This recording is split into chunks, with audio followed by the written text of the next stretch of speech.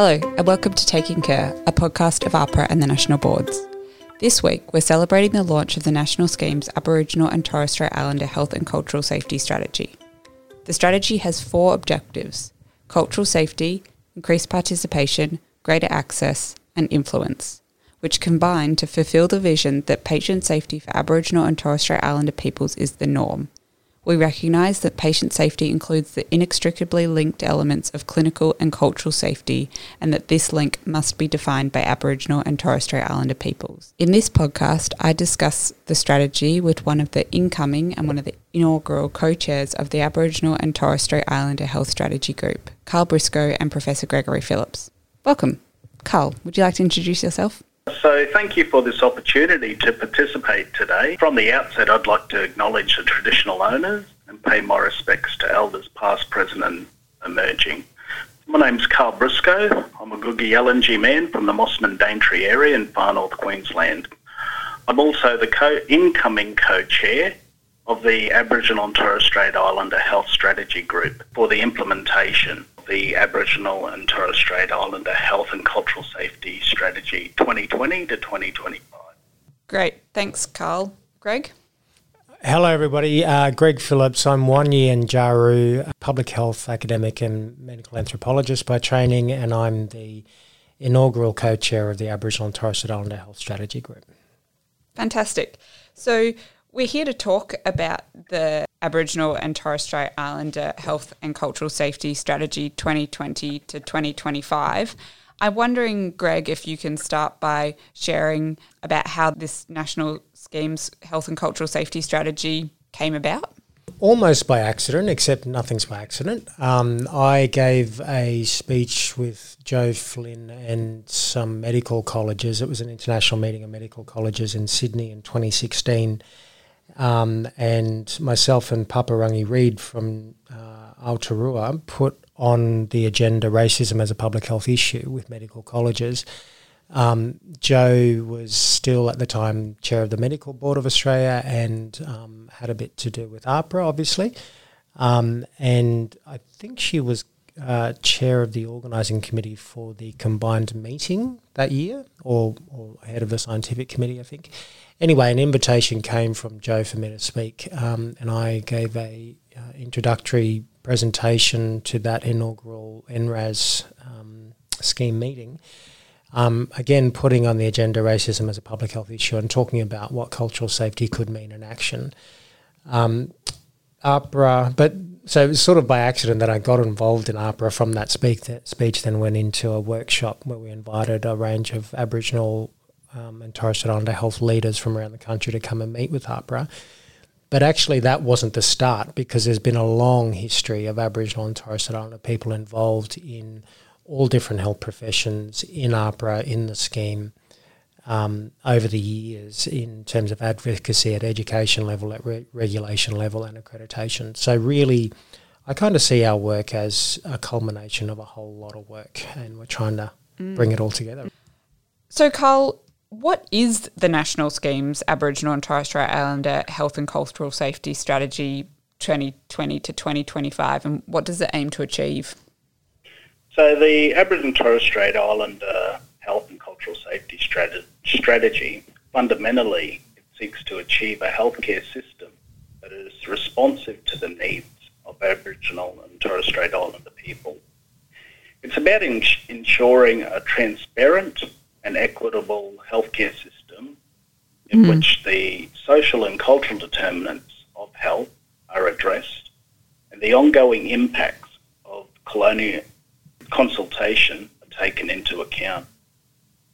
Also, looking at institutionalised racism is acknowledged and tackled, and cultural safety training is recognised and valued as an important step in improving outcomes for Aboriginal and Torres Strait Islander people. I suppose the other perspective is the voices and contributions of Aboriginal and Torres Strait Islander people are embedded across the healthcare system. This includes ensuring our people are actively leading the design, delivery and control of health services. and are entrenched as an integral part of the healthcare teams and settings across the country. We really are trying to get consistency across the professions within the scheme. We know nurses have done a lot of work in the Aboriginal health space and cultural safety space for many years, as have medicine, social work, psychology, dentistry are coming along, OT and physio and all those other groups are making contributions now.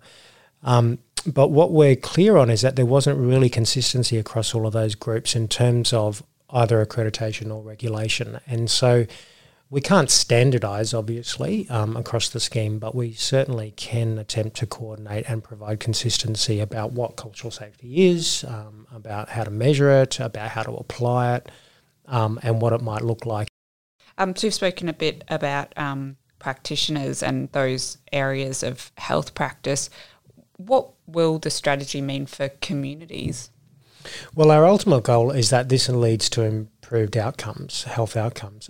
We can't close the gap unless we have a health workforce that is culturally safe and that knows the similarities and the differences between cultural safety and Aboriginal health. We're not going to be able to... I mean, in Victoria, for example, we know that a third of the gap in life expectancy is due to racism. We have quantifiable data about that now. So quite literally, we're not going to close the gap without a health workforce that's trained and prepared and enabled. Carl, do you have anything to add about how the strategy will influence healthcare across all levels? Yeah, I think it'll lead to more of a consistent approach to Aboriginal and Torres Strait Islander health across occupations and roles. I also think that the strengthening of cultural safety and quality standards and fostering a collaboration across and between professions, enabling the sharing of good practice and to foster interprofessional learning approaches. In communities, these reforms, and as Greg alluded to, should all lead to improved health outcomes. I also think it's important to recognise that cultural safety is determined by Aboriginal and Torres Strait Islander individuals, families and communities.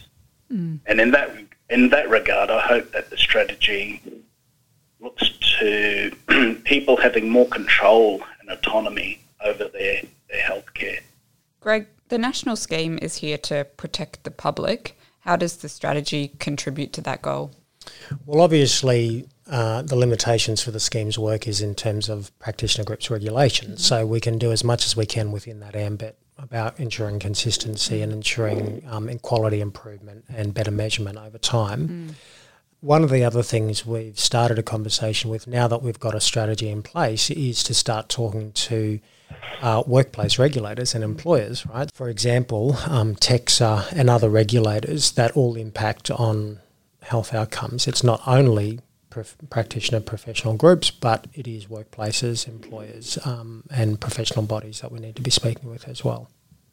Racism has had and continues to have a real and damaging impact on the health of Aboriginal and Torres Strait Islander people. So embedding a focus on the delivery of culturally safe practice across the healthcare system seeks to ensure that our people are protected from this harm. I suppose research continues to demonstrate that cultural safety and strong relationships between primary healthcare services and Aboriginal and Torres Strait Islander people, they're intrinsically linked to the clinical and cultural safety and patient and client protection. Yeah, I mean, that's absolutely right. Cultural safety is not something extra to clinical safety or patient safety. It's a critical part of it.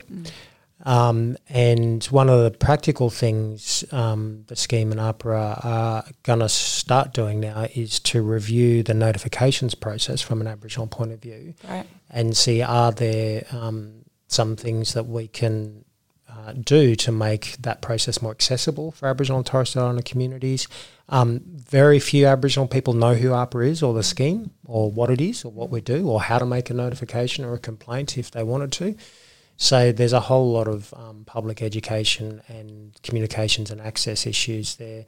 If somebody decides to complain or make a notification, what's the culturally appropriate process for that person to be heard and for that claim to be assessed fairly for all concerned? So that's quite a big piece of work, and that's one of the practical things I think that the strategy foreshadows. Carl, could you share some other key work or outcomes that the strategy's been working on? The strategy has led some real tangible actions, and they're taking place currently as we speak. The statement of intent being signed by all health professionals, goes some way to recognising that. But I also think the definition of cultural safety being agreed upon with all professions within AHPRA, as well as, the engagement of cultural safety training, that's quite, a remarkable achievement in the short space of time. I think the highlights is getting 37 national groups to agree on anything. With the statement of intent and now with the strategy, I think that's a great achievement. I think getting alignment with accrediting authorities and boards in terms of purpose and where we should be going in Aboriginal and Torres Strait Islander health.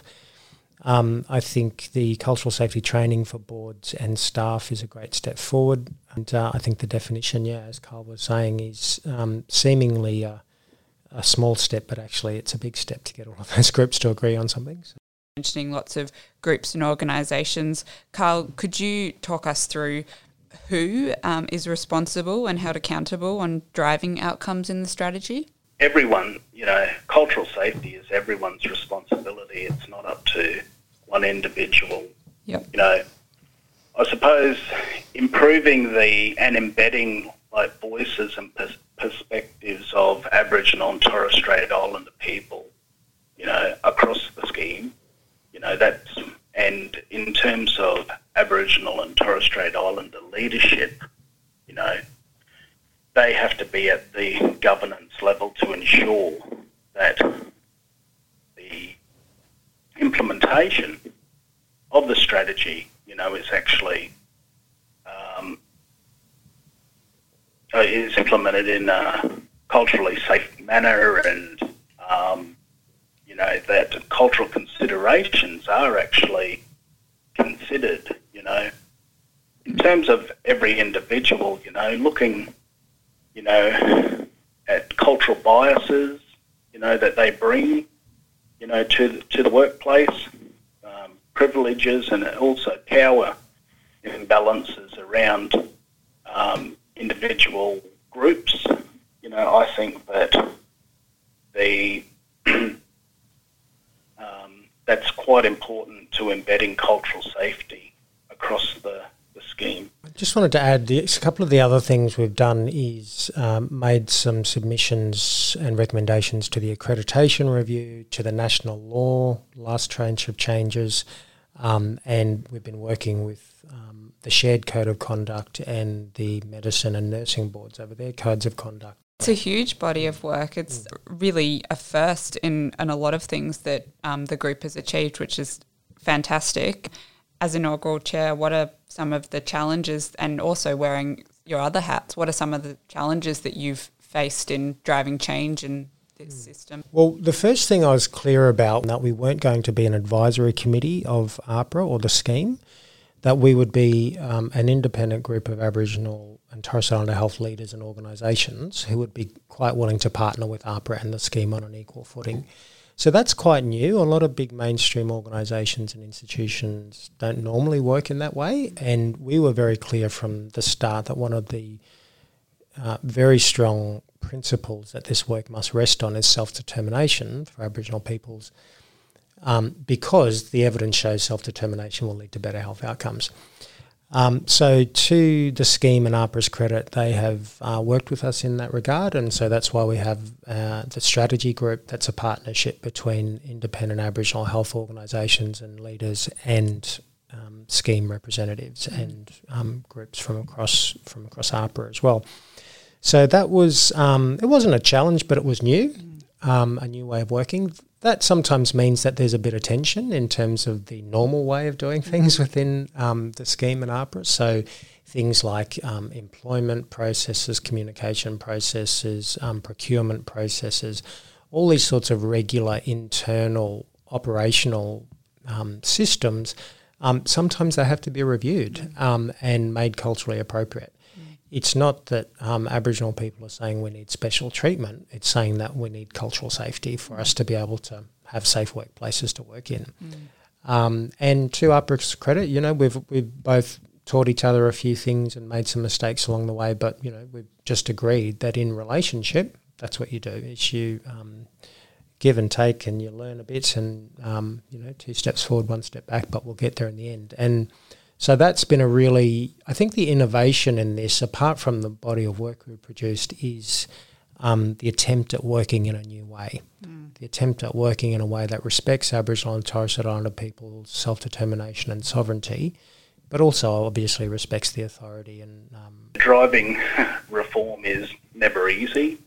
Ultimately, true reforms about coming up with new ways of working, development of new goals and processes and practices in order to achieve the results we want to see.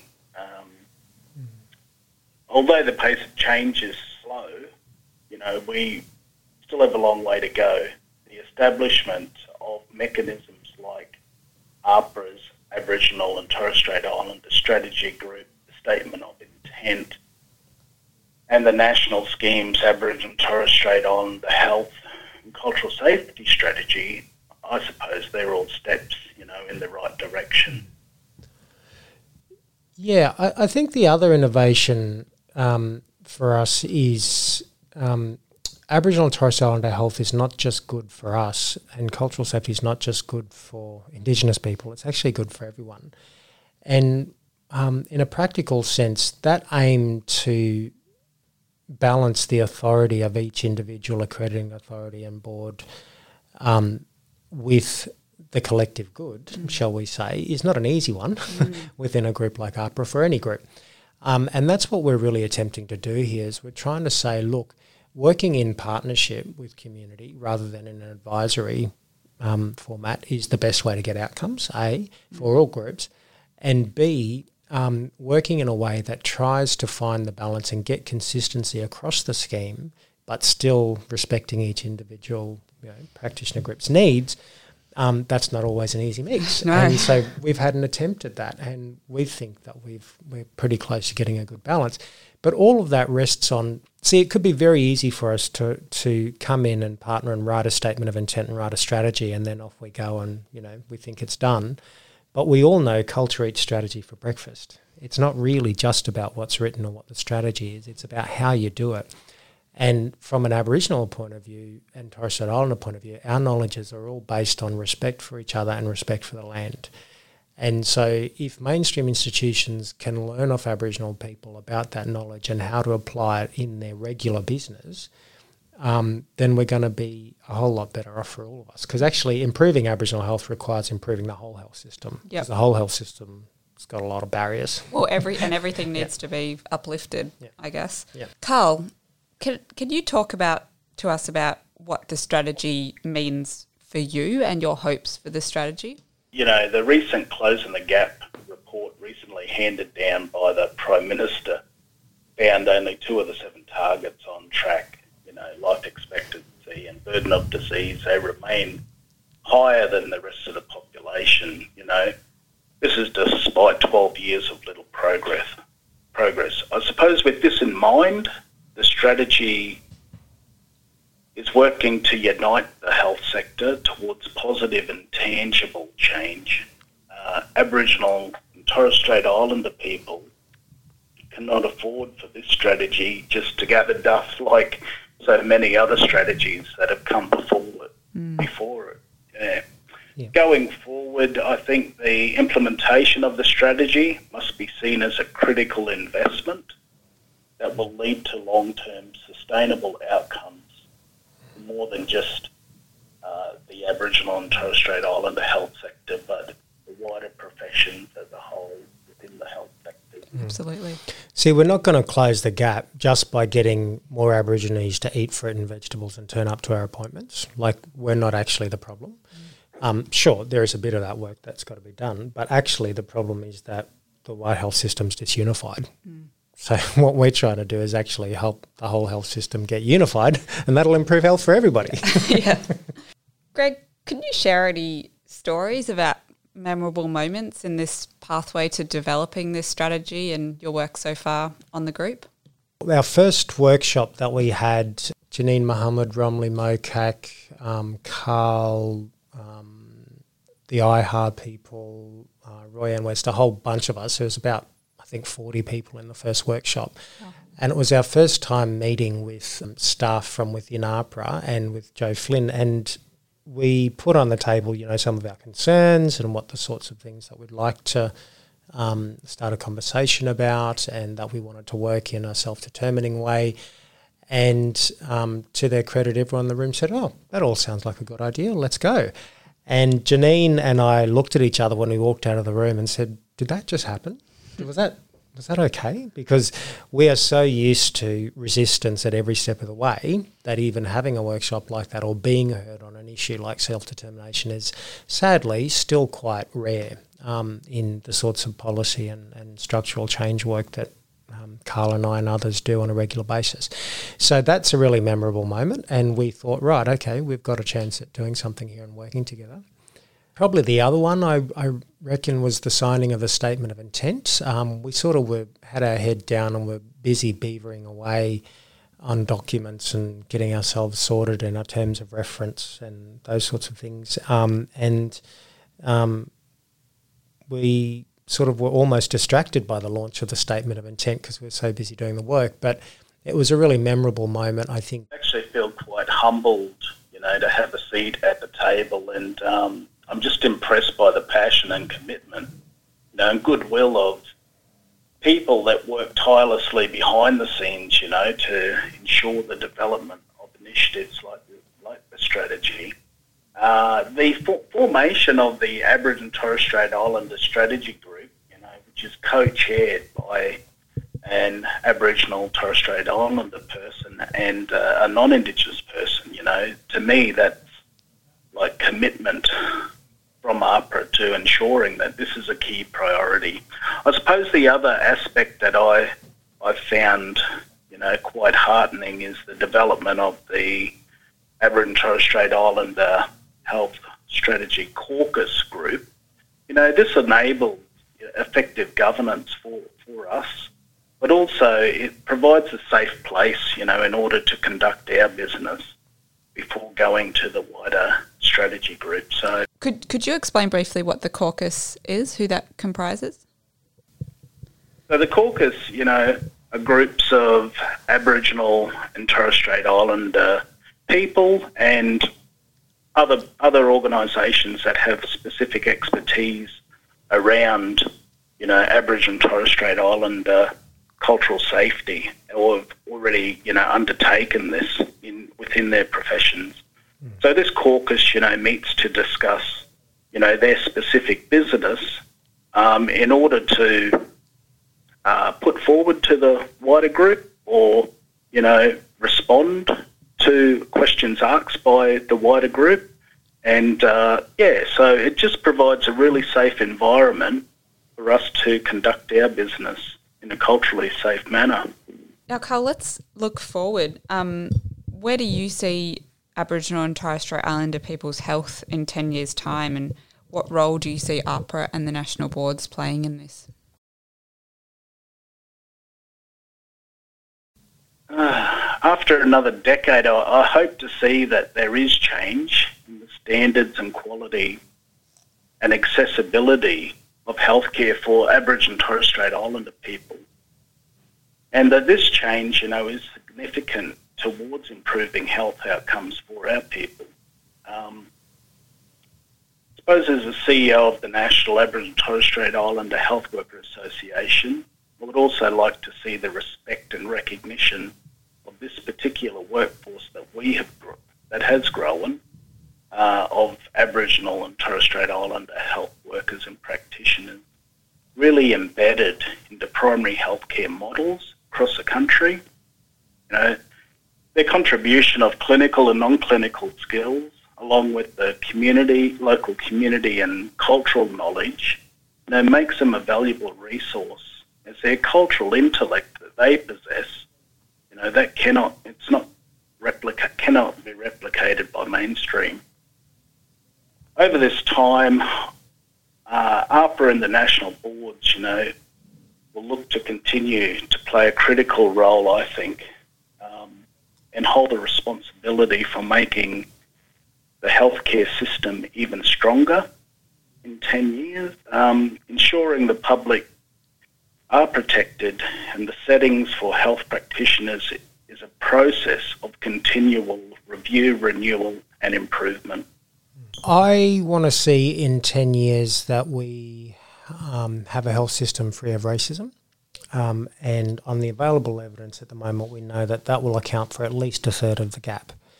So to do that, in a practical sense, the scheme and AHPRA are going to have to cross all our T's and dot all the I's on consistency. I think if we're going to achieve that in the next 2 to 3 years, let's say the short term, the medium term then is about rolling that kind of knowledge base and work out across the 750,000 existing practitioners. And then, you know, I think also there's a very important role for the scheme and AHPRA to play in leadership with the other parts of the health system, so employers and health departments and hospitals and aged care service providers, etc., and also talking to universities and education providers. So I think if AHPRA can play a role in leading a consistency conversation across all those different parts of the health system, that means that in 10 years we're going to be closer to having a health system that's free of racism, or at least, you know, a culturally safe health system. That's going to have a specific impact on healthcare outcomes.